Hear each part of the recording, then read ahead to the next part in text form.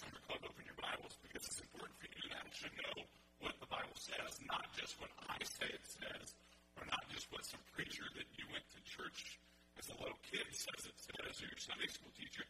And all those people may be great people, and they may know the Bible well and all of that, but it's important that you know what the Bible says for yourself, and you're not getting that secondhand from me.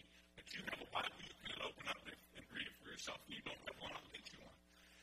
So, we do this series every summer called Open Your Bibles, and we started in Genesis chapter 1, and we've done every single iconic story up until 1 Samuel chapter 17 is where we got to last week.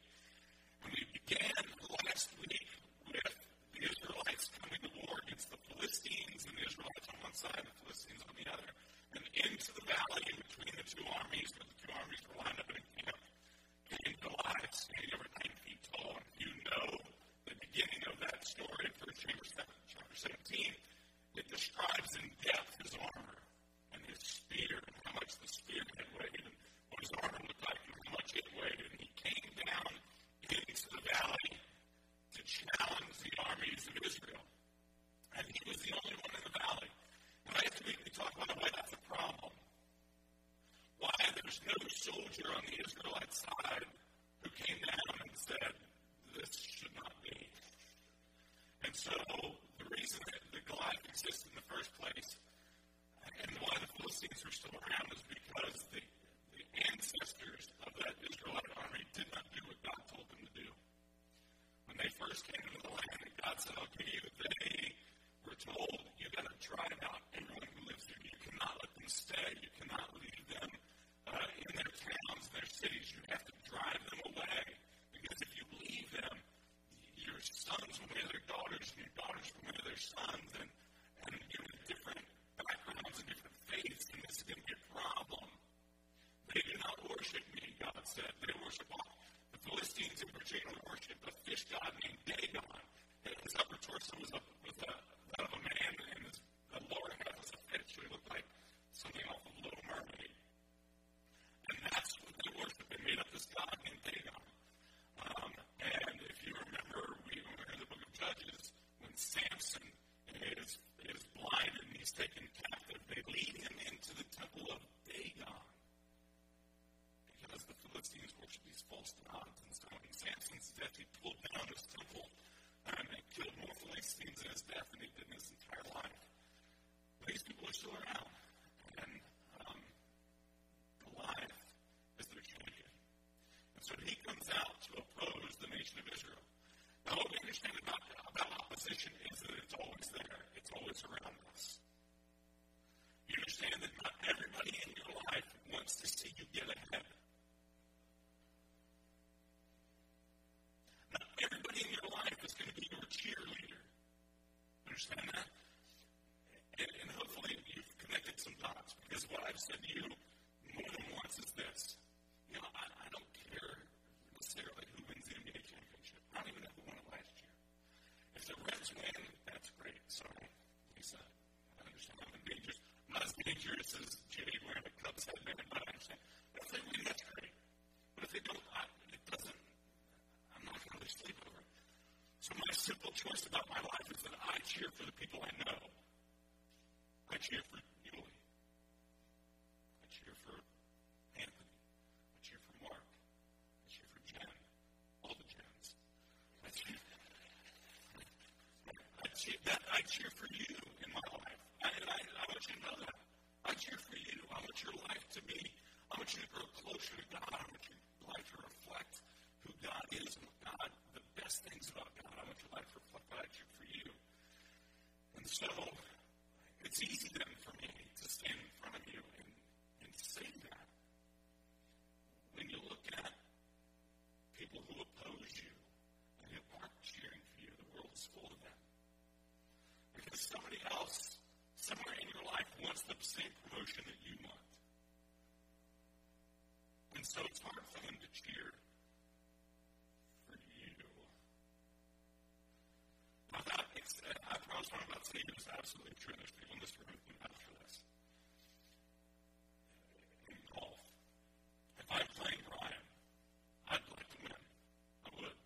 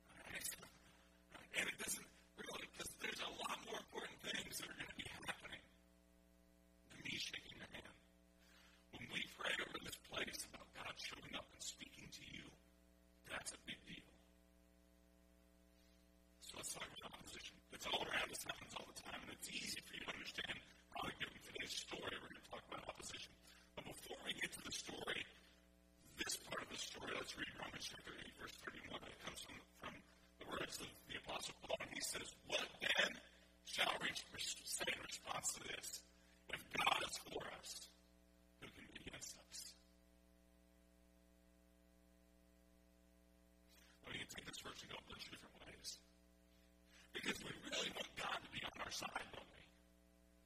As many here would say, yeah, I don't want God on my side. I'll wing it. I'll handle this myself. Now, we wouldn't say those words, but sometimes we do that. But if we had our choice, we would say, I want God to be on my side. So then let's ask the next logical question. Am I willing to be on God's side? Although to me, I would much rather be a receiver than a giver. Am I willing to do what it takes to be on God's side? Today, we will get in again into the story of two armies lining up. And the only person to step into the field of battle is the guy who does not choose to be on God's side. As a matter of fact, his desire is to abolish the people who are on God's side. And so, as we talk about opposition, we're going to look at some very simple, practical things about opposition. And the first one is this. This is only words. Goliath walks down into the battlefield, and he is big. And he is imposing. And he really is terrifying. Over 9 feet tall. Not just his height, but his girth, his strength. It's very, very intimidating. So he comes down to the valley. Goliath stood and shouted to the ranks of Israel, why do you come out and line up for battle? My father. Am I not a Philistine? And are you not the servants of Saul? Choose a man and have him come down to me. If he is able to fight and kill me, we will become your subjects. But if I overcome him and kill him, you will become our subjects and servants. Now let's stay right there on that screen because there's some things I want you to notice. He does not throw a spear. He doesn't make any aggressive physical move towards them. But what does he say? You grew up hearing this. Sticks and stones can break my bones, but words will never hurt me.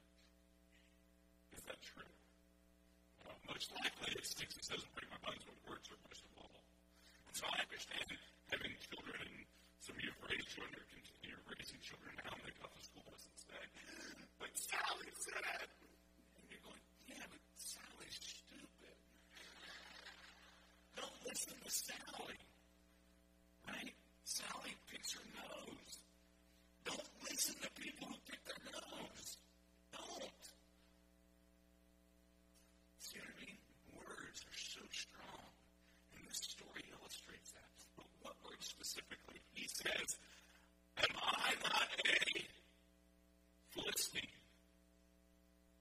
He establishes his feeling of superiority over them. Not because of his height, not because of his imposing stature. He says, I'm a Philistine, and who are you? He doesn't call them Israelites at first, does he? He says, you are the servants of Saul. So, he makes this very interesting psychological move towards them. You've never defeated us. Am I not a Philistine? Look at our army. You remember who Saul was? Let's keep in context here. When Saul became king, one of the choosing criteria was that he was the tallest guy, he was the tallest Israelite guy. So when Goliath says, am I not a Philistine? Are you the servants of Saul? At very best, Saul was going, crap. Even as the tallest Israelite, he didn't compare to Goliath. So Goliath's move, as most of the opposition that we see in our life, is very psychologically based. What he wanted was to defeat the Israelites before they ever stepped out. Before they ever put a sword on them. Before they ever did anything, he wanted to defeat them before they ever made an attempt. In the sports world, in the golf world, the saying is, you lost that bet before you ever teed off. You lost that bet before the game ever started. That is Goliath's move. But it's just words.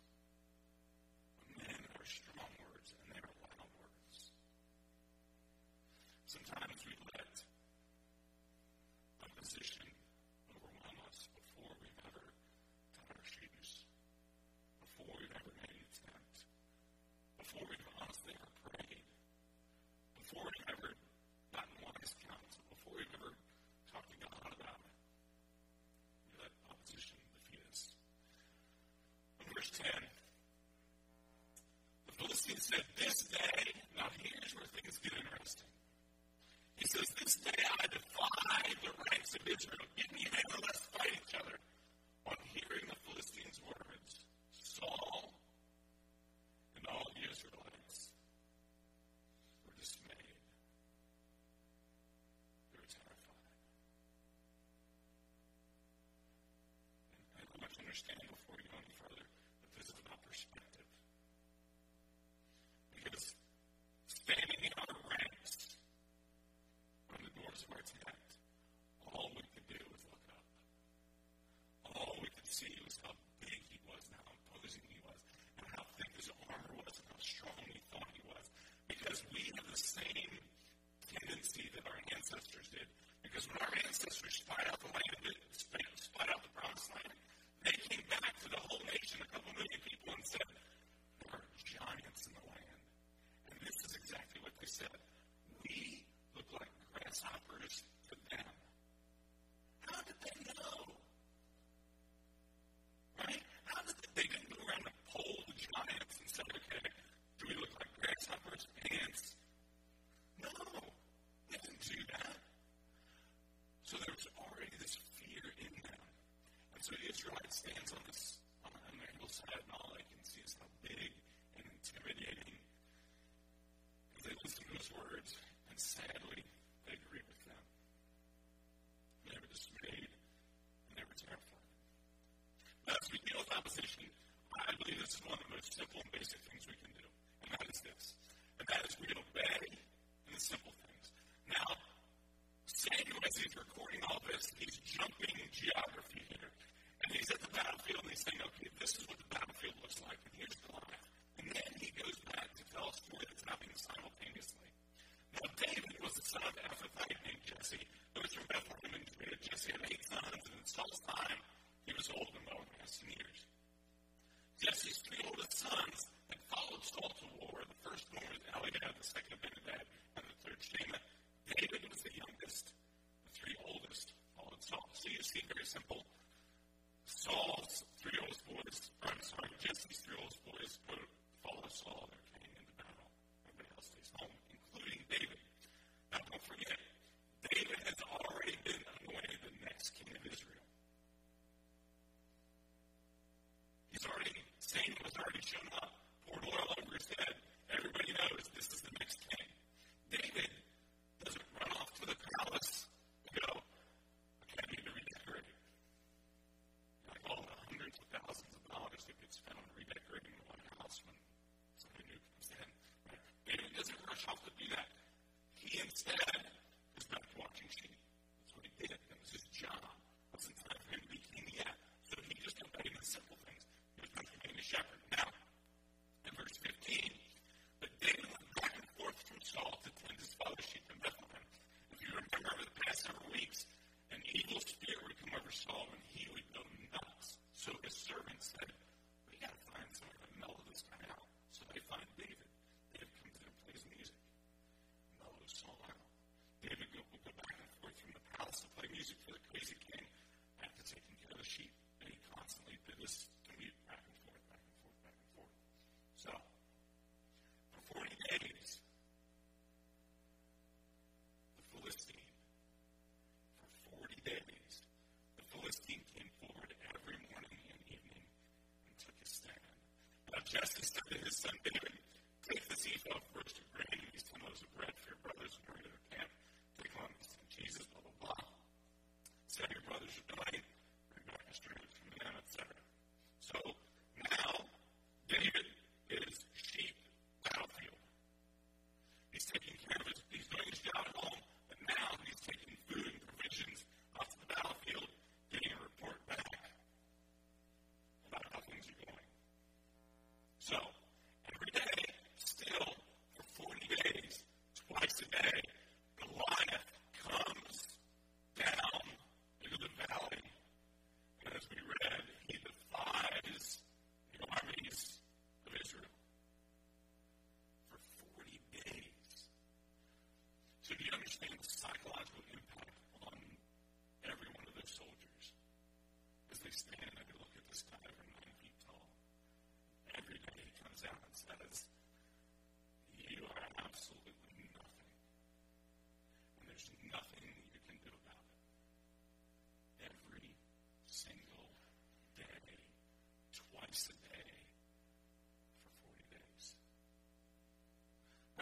serious opposition.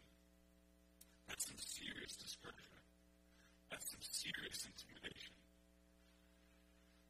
All the while, David is simply doing the simple things that he should do. He takes care of the sheep. And it says, hey, take some food to your brothers. He takes some to his brothers. You understand, in dealing with opposition, your success rate will depend on how you obey in just the simple things. Because I understand that you don't feel like getting out of bed every day. And it's not just because you're tired. It's because today is going to get as bad as yesterday. And tomorrow may be worse. And so you're desperate for that encouragement. You're desperate to find that hope to cling on to. And maybe it's not just for you personally. Maybe it's for the people in your circle of influence. It's for your children. It's for your parents. It's for your aunts. It's for your uncles. It's for those people in your circle of influence that life seems just to be beating on them every single day. And their opposition seems to be overwhelming. Your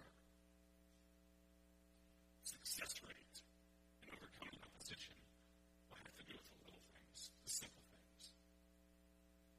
Because oddly enough, sometimes the harder life gets, the less we pray. And it doesn't make any sense, but I just have lived enough to know that that's true. You know people, and I know people that when life got really hard for them, they pulled way back from church. And you understand that the opposite should be happening. When life gets really hard, you should be here the most. You should be running to that group of people that are going to pray for you and encourage you and help you and lift you up and give you strength. But man, there is that nature, and it's the evil one working against us that when life gets really hard, we want to pull away.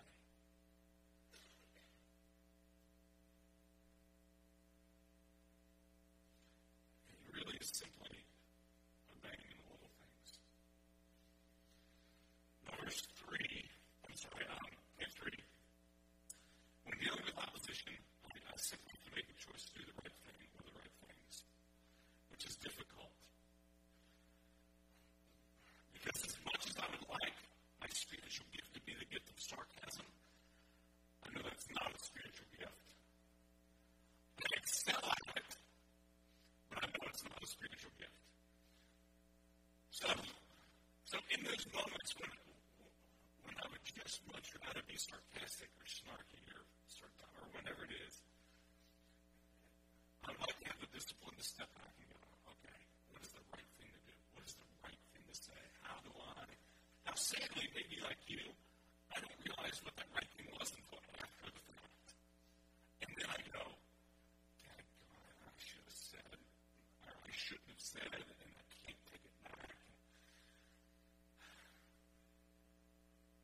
This week I was sitting at a table with some of you, and there's a guy sitting at the table who said, and the subject was somebody that we were around. He said, well, I'd be curious what you think of me. And I said, well, I'll tell you. I know. And after I said it, I was like, you idiot, just shut up. I thought me about myself, what the heck. And he said, well, yeah, I want to know. And I said, man, I love you. There's nothing I wouldn't do for you. But you have a problem with being negative. You're extremely negative, and I don't know why.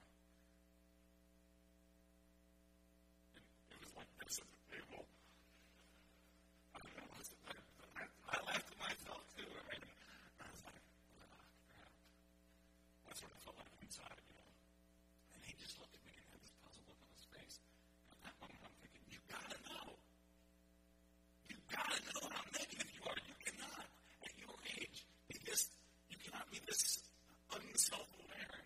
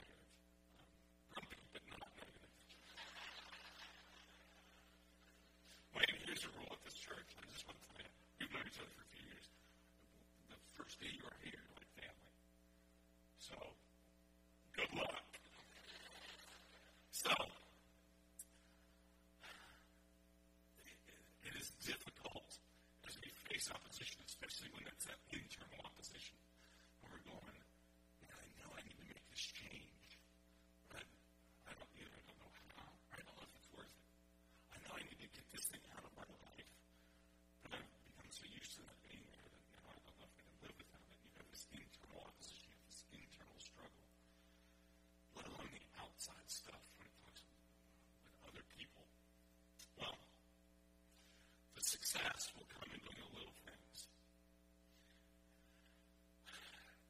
David asked the men standing near him. Now, David had showed up to the battle, and he sees Goliath come down into the field, come down into the valley, and defy the ranks of Israel. He has seen this with his own eyes now. And he sees this vast army of Israel being terrified and afraid. He sees this. David asked the men saying near him, what will be done for the man who kills this Philistine and removes this disgrace from Israel? I don't miss how fantastic this question is. He doesn't say, what will happen to the guy who goes out there and fights and gets his teeth kicked in? Right? He doesn't. What does he say? The guy who kills this guy, what does he get? Before you know it, you've heard the story your whole life. I've heard most of your life. Maybe you've certainly heard it somewhere. But do not miss how incredibly powerful David's first move is. So the guy who kills him, what's he get?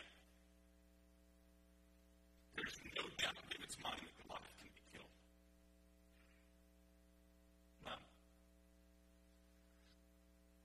Who is this uncircumcised Philistine that should defy the armies of the living God? I want you to pay attention to everything that David says in this entire story. The guy who kills him, what does he get? Who is this Philistine that doesn't defy King Saul? This is not about us, David says. He says, this is about the living God. They repeated him what David was saying and told him this was to be done for the man who kills him.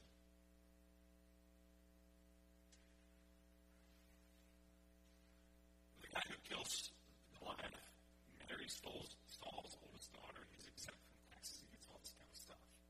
None of this interests David. So he engages this conversation.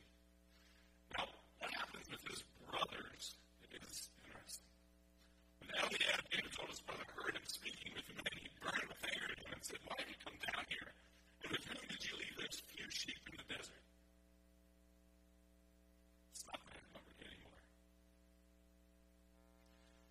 Eliab didn't go out into the valley to challenge Goliath. Did he? Eliab is not going, who is this Philistine that he should defy the armies of the living God? Have you ever been opposed by people who should be cheering you on? Yeah. And instead, they're driving a bus that's running you over. Eliab knows what? That his little brother, the run of the family, is anointed to be the next king of Israel. He knows that. All of David's brothers know that. They were there when it happened. So maybe there's some jealousy there. I should be the one with the oil on my head. I'm the biggest on the that should be me. So David is getting opposition from somebody that should be cheering him on. And you know, that's the little jab. Who'd you leave those few sheep with? Really? Eliab has probably never seen herd. He probably hasn't. He has no clue how many sheep there are. That was his job. He's clueless. At this point, he's just being a jerk. A lot of time opposition shows up like that. Jealousy shows up like that. Bitterness manifests itself like that. And I know how conceited you are and how wicked your heart is that you came only to watch the battle. David says, really? What did I do to you? Now what have I done? And can I even speak? As David is simply trying to obey, he gets opposition. It's like, look, man, I just doing what Dad told me to do. And this is what I find. And at any given point, David could have said, really, bud? You should be doing something about it. You should be challenging that guy. Because you know the stories that I know. You know that God led our ancestors out of Egypt, and he killed every Egyptian soldier there was. You know the story of Gideon. You know that he took 300 guys and defeated thousands. You know that story. You should be out there fighting him. And the fact that I've offended you by calling you out is not my problem. That's your problem. And that's a spiritual problem. Because when we do not deal with opposition correctly, that is a faith issue about how much we trust God with our lives.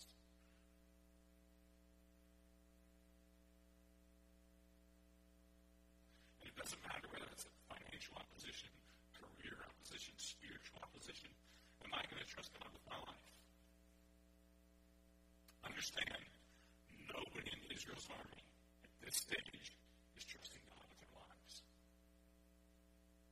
And when somebody shows up who is not a soldier, does not own a sword, has never carried a spear, doesn't own any armor, shows up and says, I think we can do better than that.